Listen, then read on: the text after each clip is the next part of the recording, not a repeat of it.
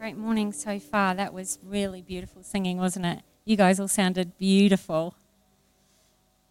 So the words that we were singing, they're just amazing. Leave me astounded while I'm waiting with worship, waiting with praise, for you to show off your glory and let heaven invade, let the presence of God invade. That's actually just what I want to speak about this morning. Could I just have the clicker, sorry? I want to speak about what it's like to worship while we're in that waiting. Because I believe that this is something that we don't do well as Christians. We believe these words when we're singing them, but it's more than just singing and making a beautiful sound on a Sunday morning. We've got to live it out. And this part about worshipping in the waiting time is really hard work, and it goes against everything within our natural selves, and it's really vital. It's really vital to being a Christian, to living as a Christian, to live as a follower of Jesus, and I don't think we get it right. This morning I want to go through a section in the book of Acts when I look at Paul and Silas and see what it really means, what it means to worship in that waiting. So what I'm going to do is read from the book of Acts. So that's towards the latter half of the Bible, and I'm going to read a few verses, and I'm going to stop in between, and I've got some pictures. I've got like family photo slideshow. They're not my photos, but it'll be like they are. I'll say, look, here's when I went to Rome, and here's like that. And I'll stop in between a few verses and just tell you a bit of the background and things. The book of Acts is a really inventive name, which is short for the Acts of the Apostles, and it's written by this man called Luke, who's a doctor, Dr. Luke, good old Doc Luke. He wrote another book of the Bible called, and again imaginatively named, The Gospel According to Luke. He might not have called that, that's what we call it. And so the book of Acts is in the time after Jesus has died and he's risen from the dead, and it's following the actions of those first disciples and apostles over the months and the years after Jesus is risen from the dead. So I'm going to read from chapter 16, so Acts chapter 16, verse 16 to 40. We're talking about a time when Paul and Silas and Dr. Luke and maybe some other people are going to a town called Philippi. And I've got some photos to show you of Philippi later. It looks like an exciting place. Philippi was a Roman town. In some of the Bibles it says a Roman colony. But when I think of the word colony, I don't know about you, but I think of like leper colony, or I don't know, some sort of backwater, not a really big place. But Philippi was a major Roman city. And they are miles and miles away from Rome, but they are like a little mini Rome. They've got their own courts, their own magistrates, their own justice system. They love being Roman. The town is mainly filled up with Greeks and Romans, but all the Greeks speak Roman. Everyone just is like, Rome is it, and they're trying to be this little mini Rome. And anything that Rome does, they copy. So they're like, Rome is Rome, we're like Rome too. Yeah, Rome does something, we do it too. So Rome expelled all the Jews. Rome kicked all the Jews out, and so Philippi went, let's kick all our Jews out too. So they've recently kicked all the Jews out. They're really racist against the Jewish people. In fact, there's hardly any Jewish people there. You have to have 10 men to be able to have a synagogue, like a Jewish church. And they don't even have one there, so they probably didn't even have 10 men in this town who were Jewish. In Philippi. They have a meeting place that they meet down by the river. I'll show you a photo of that soon. There was like a building or a prayer group or something happening down at the river. So what we're going to see is Paul and Silas have a really, really, really bad day, and we're going to see how they worship Jesus even in that, because I believe that is absolutely vital to learn what it means to worship even when we're in the dark, to worship even when we're in the hard place, to worship even when in the waiting, like we've been singing about this morning. Okay, so chapter 16. One day as we were going down to the place of prayer, so we is Luke, he's there, he's the one writing. We were going down to the place of prayer, that's the river, And we met a demon-possessed slave girl. She was a fortune teller who earned a lot of money for her masters. So that was really common in the Greek world. Fortune tellers were thought of really highly. They were really into like being really super spiritual. And this woman was a slave, so she's like a psychic. She's reading omens or something. And actually it's a spirit that's against God within her that gets her to do this. So it's a demon within her that's telling her how to tell the future. She makes a lot of money for her masters. And she followed Paul and the rest of us shouting, "These men are servants of the Most High God, and they have come to tell you how to be saved." So all the Greeks and Romans are probably thinking, saved from what? What is that crazy lady talking about now? Has she read an omen? What does it mean to be saved? This goes on for a few days. This went on day after day until Paul got so exasperated that he turned and he said to the demon within her, "I command you in the name of Jesus Christ to come out of her." And it instantly left. And now her master's hopes of wealth are shattered. She doesn't have this psychic demon in her anymore, and she can no longer make money. She's just a normal run-of-the-mill slave. But instead of being happy that she's free, her masters are really angry at Paul and Silas. It says, so they grabbed Paul and Silas, dragged them before the marketplace and the authorities in the marketplace, and the whole city is in an uproar. Because of these Jews, they shouted to the city officials. They are teaching customs that are illegal for us Romans to practice. And a mob quickly formed against Paul and Silas, not really because of what they were saying, but because everyone's so anti-Jew. They're like, yeah, get the Jews. And the city officials ordered them stripped and beaten with wooden rods. So this is the beginning of a very bad day. Stripped, beaten with sticks. They were severely beaten, and then they were thrown into prison. The jailer was ordered, make sure they don't escape. So the jailer, very good at his job, puts them in the inner dungeon, and he clamped their feet in stocks. It's pretty grim, isn't it? It's a bad day by anyone's standards. Can I have Karen the pictures? So I'll show you these pictures, get you a bit of a background about what we're looking at. So this is actually the road. This is the ancient road on its way to Philippi. There's some modern day travellers, but that's the actual road that Paul and Silas and Luke would have walked on to get into Philippi. How cool is that? You can walk there now. This is like the amphitheatre that they had in town. This is a big major city. They could fit thousands and thousands of people in this theatre, and they had like really famous for gladiator games there apparently. Most of the town was made up, or a lot of the city was made up from ex-soldiers. So they used to be soldiers of Rome, and now they're like war heroes, and they're given land and stuff in Philippi, and they love going to the games. What happened then? This is the actual river. Still flows. The river beside this is where Paul and Silas were on their way to before they got accosted and beaten with rods. This is where the Jewish people would meet somewhere around here to pray. And then here's a bird's eye view of Philippi. So here's the theatre that we looked at before. There's the road that goes to the river, down to the river to pray. Acropolis, is that the graveyard or something?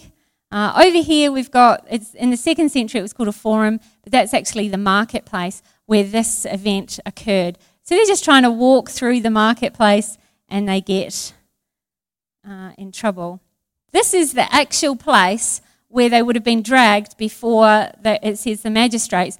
So down here is where Paul and Silas would have been dragged. Up here, this area up here is called the Bema, which is the judgment area. So up there, up on that raised platform, that's where the magistrate was standing, and these the masters of that slave girl pulled Paul and that down in the front, and they started saying, "These Jews." So then everyone else who was obviously just milling around waiting for a fight started to attack on them. And then they were thrown in jail, remember? Here is probably the actual jail. This stuff really happened. It's pretty dingy looking, isn't it? Obviously, it had a wall and wasn't supported like that. This is called the inner dungeon or the inner cell, which is maximum security cell. So there's two areas. There's the normal dungeon, and then there's the inner dungeon. This is likely the inner dungeon part here. Here's a better view of it because it would have been down low, so it's like an underground place.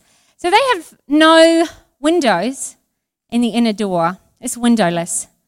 Some of the Roman prisons actually, they'd have like a manhole. They didn't have like a doorway. They had like a hole in the ceiling, and they would lower the prisoners down and leave them down there or pull them up or something. If people died in the prison, because then they'd stop up the hole or close the door, and there often wasn't enough oxygen in there, so sometimes people would expire from lack of oxygen. They'd just pile the bodies up in the corner till someone could be bothered to open them. Probably a mud floor, no light whatsoever.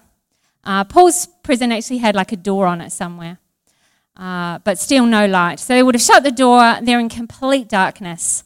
I don't know how many people were in the room with them, but it most likely was really stinky and dark. Looking good so far? No blankets, probably no food. They had pools and stocks, it says. They put them in stocks. So they're similar to what we sort of think of with the English stocks. So like big, heavy beams of wood and chains attached to their feet. So their feet would have been spread apart somehow and they're unable to stand up and move. Whether they had hand chains or chains around their feet, I don't know. But we've seen chains that were around from that time, and they'd get all rusty as people sweated, and then you are at high risk of infection in all your wounds because of the rusty, heavy chains. This is a bad day. So they were just going about their business. God told them to go to Philippi. God told them to teach people about Jesus. They're trying to bring hope and happiness and good times to people, and they're stripped of all their clothes, beaten severely with sticks, thrown into jail unjustly, thrown into maximum security, big stocks on their feet, doors closed, pitch black. What are they going to do now? Honestly, be thinking in your head, what would you be doing now? Whimpering in the corner somewhere? Let's see what Paul and Silas did around midnight. So the darkest point in the night in this pitch black, stinky, disgusting room. Around midnight, Paul and Silas were, drum roll please, praying and singing hymns to God. How's that? In that awful prison. This is just amazing. The Message Bible says they were robustly singing loudly, as if they're declaring, these words I'm saying are louder than all the din I hear around me. The words I'm hearing, the words I'm saying are louder than the words that have been said over me. The freedom that I have in Jesus is greater and higher than this captivity that I currently see. And I'm going to keep on declaring his praises, even if I'm burdened by a few chains or a bit of wood. That's not going to stop me. I'm going to keep on praising no matter what the circumstances. Isn't that amazing? I know. It's just like that song we were singing. We're waiting with worship. We're not waiting, whimpering in the corner. With the power of the Holy Spirit, we're waiting with bated breath, waiting with worship to see the wonders that God is going to do. So I have actually named this Worship in the Dark. And that's what I think we need to get into our spirits as believers in Jesus. And I think we need to teach other Christians and new Christians that we worship in the dark. Because I think that there's this tendency, not you, I mean the whole Christian church in the Western world, there's a tendency to end up having a bit of a self-indulgent pity party, don't we? If this was me, I'd be angry at God. I'd be saying like, why have you put me here? What's going on? Wasn't I doing exactly as you asked? Wouldn't you hear cursing and anger and hopelessness and despair? But these guys turn to each other and they're like, hey, or maybe they didn't turn to each other because it's pitch black. They turn around, looking around.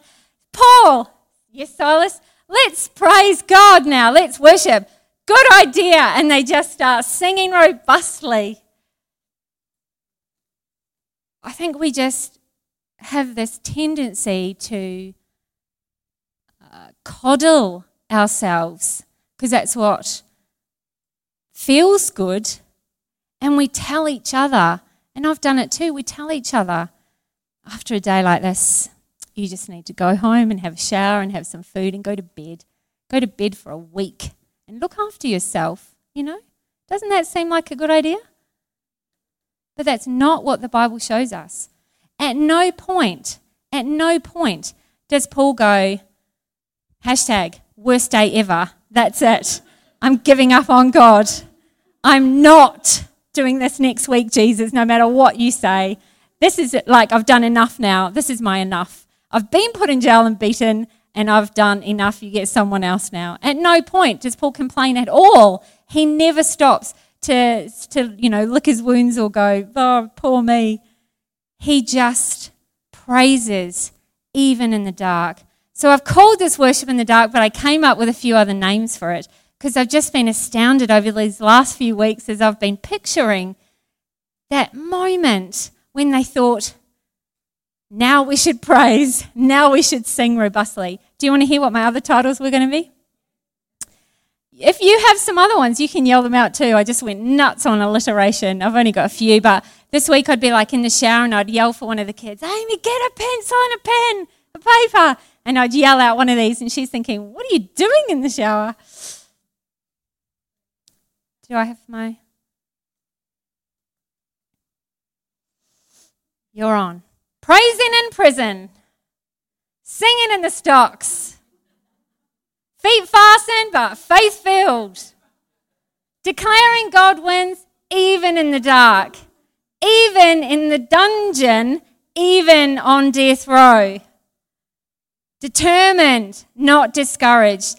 Church, I pray that when things come against you, it will cause you to be like Paul and Silas and not discourage you, but make you more determined to praise God, to lift his name higher than the circumstances around you. In Nehemiah, things were coming against him, and he said, this isn't going to stop me. These things are coming against me to discourage me from doing God's work, but I'm going to make it to make me more determined to do the work that God has given me. And determined, not discouraged. Let that be our mantra when things come against us. Not what we say and what we hear people say.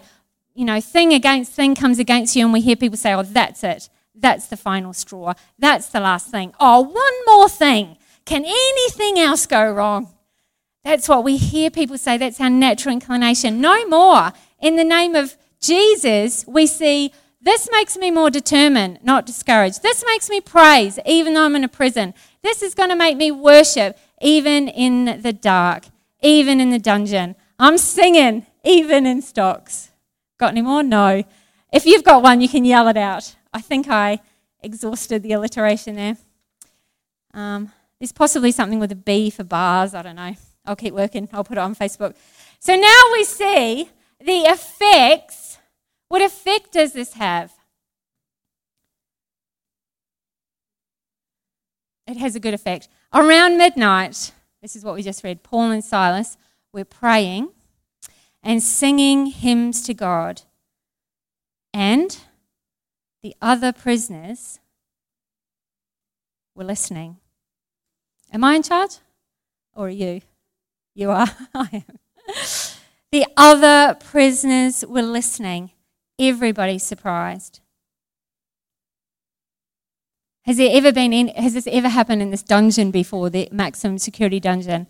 What noises will we have heard? Only crying, only weeping, only complaining, only cursing, only anger, only bitterness, only yelling at the guards, only those things, and never praising, robustly singing. And everyone listened. All the other prisoners were listening. If you will worship God in the dark times in your life, people will listen. If you want people to listen to you about Jesus, then worship God even when it's hard. It's easy to say, praise God, I'm so blessed, I've got such great hair and a great car and a great life, and I'm just so grateful that God is so awesome. It's easy to praise God in the good times. And I tell you what, no one's listening. No one cares. They're a dime a dozen, those words. But if you will praise God, if you will keep praising, even when you're beaten by all those around you and stripped of everything the world says is good, and your feet are fastened in stocks, and you're thrown into a dark, dark time, and you will still worship and praise God, everyone around you will listen. Everyone's hearts will turn towards you to say, what is this song that we have never heard before? Next verse. Suddenly,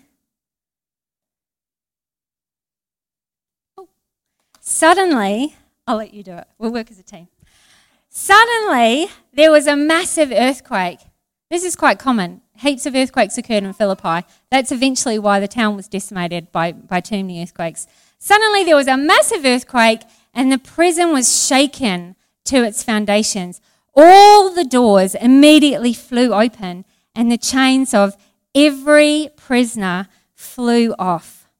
When God moved to save and free Paul and Silas, every chain was loosened. Every door broke open. Your worship to God, when your doors are locked, will free the people around you as well. As they listen, as their hearts lean in, God has an opportunity to break open the chains in their life as well. Verse 27, the jailer woke up to see the prison doors open wide. He woke up and found the prison doors open wide. He assumed that the prisoners had escaped, as you would expect. So he did what any good Roman jailer would do. He drew his straw and went to kill himself. But Paul shouted, "Stop, stop. Don't kill yourself. We're all here." The jailer called for the lights, and he ran into the dungeon, and he fell down trembling before Paul and Silas, and he brought them out, and he said, "Sirs, what must I do to be saved?" See how God turns the tables. Earlier this night, the jailer thought that he was free and they were in prison, and now he sees it's the other way round all the time. And he's heard what the woman was saying in the streets. These men know something about what it means to be saved, and now he sees God has saved them in a way he didn't even know that he was stuck. He says, "Sirs, what must I do to be saved?" They said, "Believe in the Lord Jesus and you'll be saved along with everyone in your household." And then they shared the word of the Lord with him and his household. Even at that hour of the night, the jailer cared for them. He washed their wounds, and then he and everyone in his household were immediately baptized. They can't wait. This is like, wow, we're super excited. Wake everyone up, Martha. We're all going in. He bought them. Martha's not a very Roman name. I should have thought. Cleopatra, come on. Oh, that's Greek. No, never mind. Carry on. He bought them. Claudius. Wake them up, Claudius. Okay. He brought them into the house, and he set a meal before them, and he and his entire household rejoiced because they all believe in God. So where we naturally would have this feeling like, good, the door's open. I'm out of here. I'm going home for my bath and my hot meal. I'm going to bed for a week. Don't anybody ask me nothing. I've done enough today. Instead of that, Paul and Silas are worshipping, and then without even missing a beat, they're talking to him about Jesus. Remember earlier in the day, they started the day, they're like, let's tell whoever we can find about Jesus. Then they're beaten and stripped and thrown in prison and put in stocks. And then they're just like, well, here's someone else. Let's tell him about Jesus. Not even missing a beat. Not concerned for their own comfort. If they had have been concerned for their own comfort, the jailer would have died. If they had have thought, let's just go, the door's open, that's a blessing from God, let's just go, the jailer would have died. The Roman law, written in the law, stated that if you were the jailer, the Roman jailer, and your prisoners have escaped, then you must die. And it was better for them to kill themselves rather than be humiliated by everyone and then killed. So he was like, that's it, I'm out of here.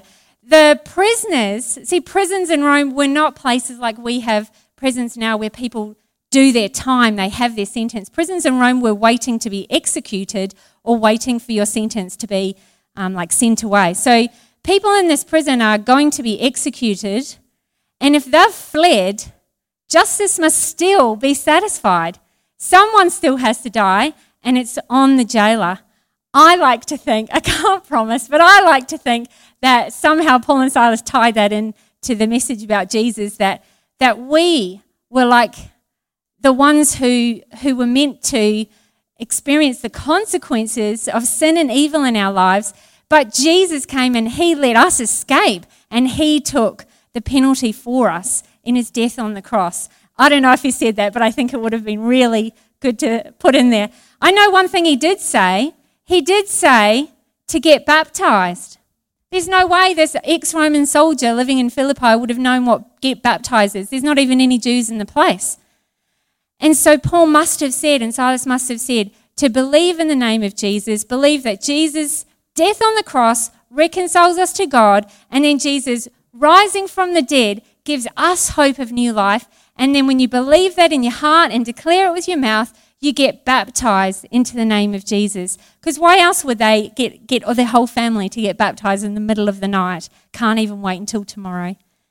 Unless he thought that perhaps Paul and Silas were going to be executed in the morning, but they were like, yes, let's do it right now. That's why we're offering a baptism service at this very spot over here, February 28th, so in just a few weeks, because we want people to have the opportunity to say, yes, I believe in this Jesus. The stuff I've heard, I believe that it's true, and I want to take that next step and be baptized, to go under that water as a symbol that I'm going into the death of Jesus, and I come out of that water as a symbol that I'm going to live my new life for Jesus, not for myself anymore. This jailer was facing death minutes ago, and now the message of Jesus has given him so much hope. He's absolutely transformed. He's gone from worrying about his limited lifespan to worshipping with his family. The message that they gave was so transforming. For the jailer, now Jesus is the one who is greater than the Romans,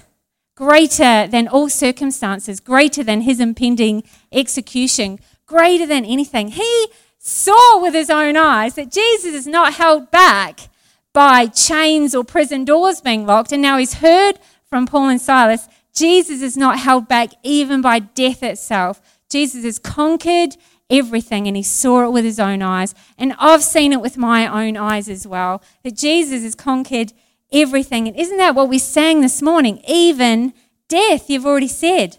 It's over. Sometimes we use this term about being saved, like, that's it, woohoo, now I'm saved. But the Bible explains that it's a process of being saved. And in that moment, when they're still in the prison, they're still in the dark, they're declaring they're saved, they're declaring they're free, because they know that that's God's promise. It's going to happen.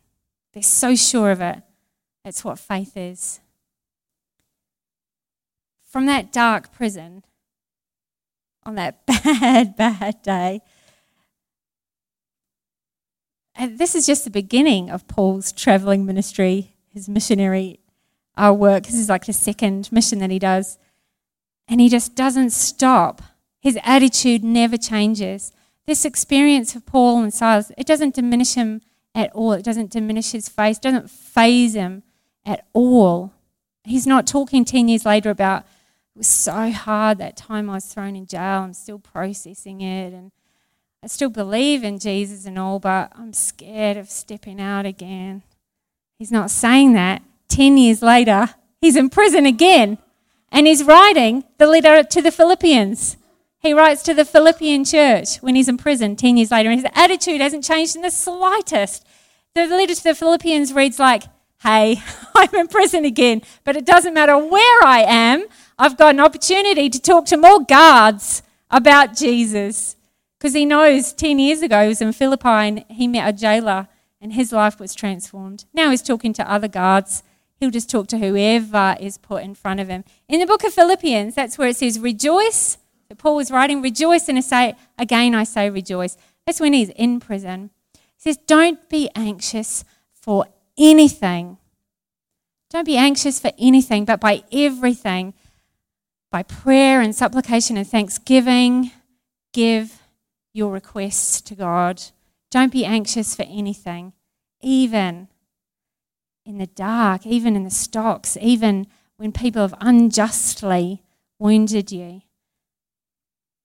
I wonder if he thought of all those times. I wonder if they encouraged themselves, him and Silas, going, Daniel was in the den with lions. At least there's no lions here. Meshach, Shadrach, and Abednego were in the furnace with fire. At least there's no fire. Joseph was in the prison for years. I probably don't think he'll be in here for years. They can't have, you can't be in that dark place and just burst robustly into worship if you are an occasional church attender. If you're into religion can't give you that. When we look at Paul and Silas, the power within them that enabled them to lift above those terrible circumstances is a mighty power of God. It's not from them.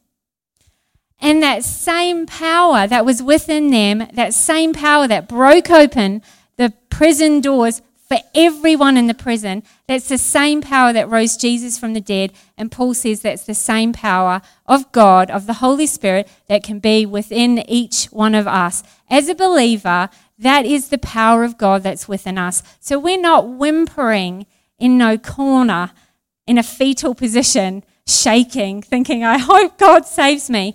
We're worshipping with bated breath. I can't wait to see how God's going to get me out of this one. I can't wait to see the glory of God so robustly that everyone else around us will hear and be saved as well. Can I get the music team up, please?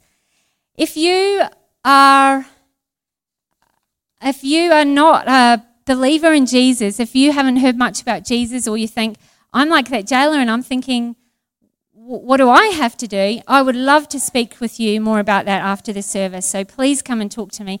So you can talk to me anytime. If I'm in the supermarket, if I'm in the dentist chair, anytime, come and talk to me if you would like to know more about Jesus. And if you want to know about being baptized, or if you have questions about that, or you'd like to sign up, then please come and see me after the service. I'll be over there by the One Heart sign. But for now, I'd like to just give all of us an opportunity to worship. So if you would just stand now. So I want to give us an opportunity to worship.